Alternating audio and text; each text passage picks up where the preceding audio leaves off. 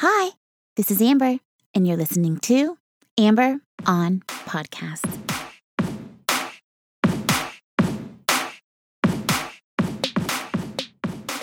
Hi.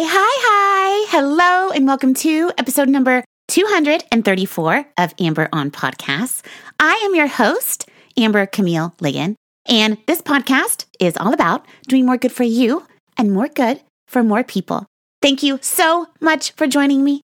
Podcasts saved my life when I lost everything and hit rock bottom back in 2017, which is what inspired me to create this show so that someone out there who is searching for answers will find what they need to help them on their journey. In this episode, you will learn why setting boundaries makes you a better leader, what happens when you don't set boundaries, and 3 tools for setting boundaries at work and in life. If you haven't yet, please take a moment to subscribe to the show. Every Thursday, I release a new episode, and I would love to have you join me.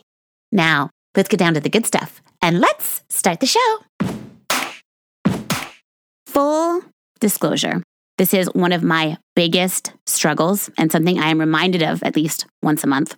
I struggle with setting and maintaining my boundaries, and it has a very negative impact on my life. When I don't set boundaries, I am anxious, depressed, overwhelmed, stressed. I feel like I am reacting to other people all the time, like I'm taking in other people's thoughts and feelings instead of being in touch with my own thoughts and feelings. I notice that I start to lose control of how I spend my time and energy, like I'm no longer choosing. It's more being chosen for me. So I feel totally out of control. When this happens, like it happened this week, eventually I realize that these feelings are happening because of me, because I am in control of my time and the energy I choose to expend. I try to remember that life is happening for me, not to me. Now, don't think for a second that I come to this conclusion quickly or easily, because I don't. It usually takes a few days, and I usually have to cry a couple times and experience a fair amount of pain before I remember that I am in charge and I can get myself back on track. Then I know it's time to start setting my boundaries where they need to be for me instead of where other people want them to be. This is in every area, right? With friends, at work, family. Boundaries are important for your self-care and your ability to design the life you want and achieve your goals. Being aware of what you want out of life, whether that's being close with family, having a great relationship, accomplishing a goal, having enough time for rest and relaxation, making time for vacations.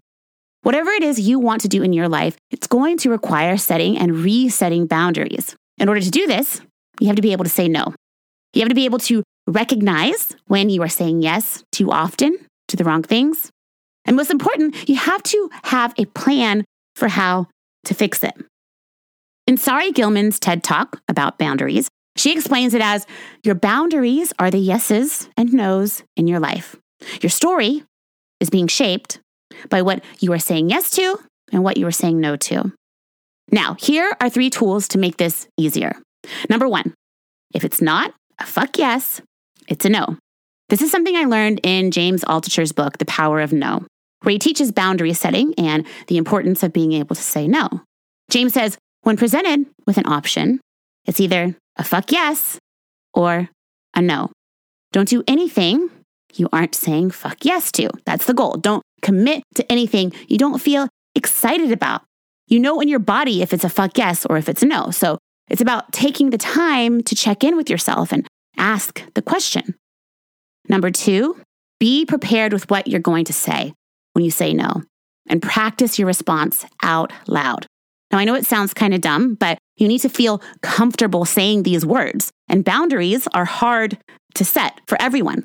It's easy to try to people please. It's very easy for me. So I have to practice so the words feel real and genuine. I have to believe in them. The response I use most often when I am saying no is, thank you so much for thinking of me, but I can't make it this time. Remember, you don't owe anyone an explanation for the way you choose to spend your time. Plus, it sounds awkward and it makes it weird when you give them the reason anyway, because then they're going to judge you and your reason, which is a waste of time and energy. Alternatively, if it's something that can be postponed or it's something that I'm unsure about, I make a date for the future and say something like, I would love to, but I'm booked for the next 4 weeks. Let's reconnect then and set a date. Most of the time, I will forget to follow up. And most of the time, the other person forgets too, which means it probably wasn't that important in the first place. At work, it's more challenging because you can't always choose. But you can choose some things like the pace at which you work, the days you choose to take off or call in sick, blocking your calendar for personal appointments or me time so you can catch up or rest or get a pedicure, scheduling breaks during the day for walking outside or taking a nap, whatever makes you a happier, calmer, less anxious version of yourself is what you need to lean into. That is what makes you a better employee, a better leader, and a better person. So it's important to choose your responsibilities and limit your time to only the things that are getting you closer to your goals and your dream life. Sari Gilman says, technology makes us think that we are a device that's always on. It's about deciding what you will or you will not be responsible for and letting go of the rest. You have to remind yourself that you matter, that your wants and needs matter. I am very committed to having healthy relationships in every area of my life. I work really hard for this, and it's only possible if I set boundaries. There are other benefits too, like setting boundaries helps reduce stress. According to the American Psychological Association, 50 to 58% of people are suffering from high stress. So at least half of us could benefit from setting boundaries.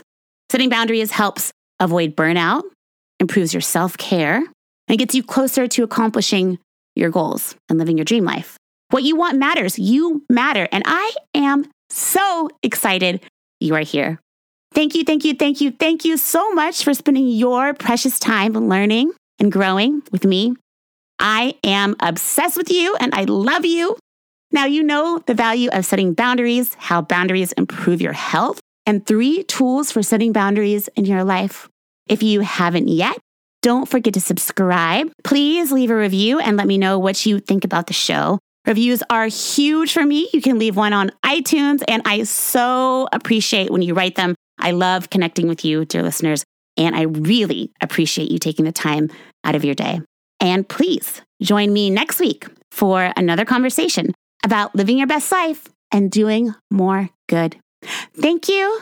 Love you. Bye.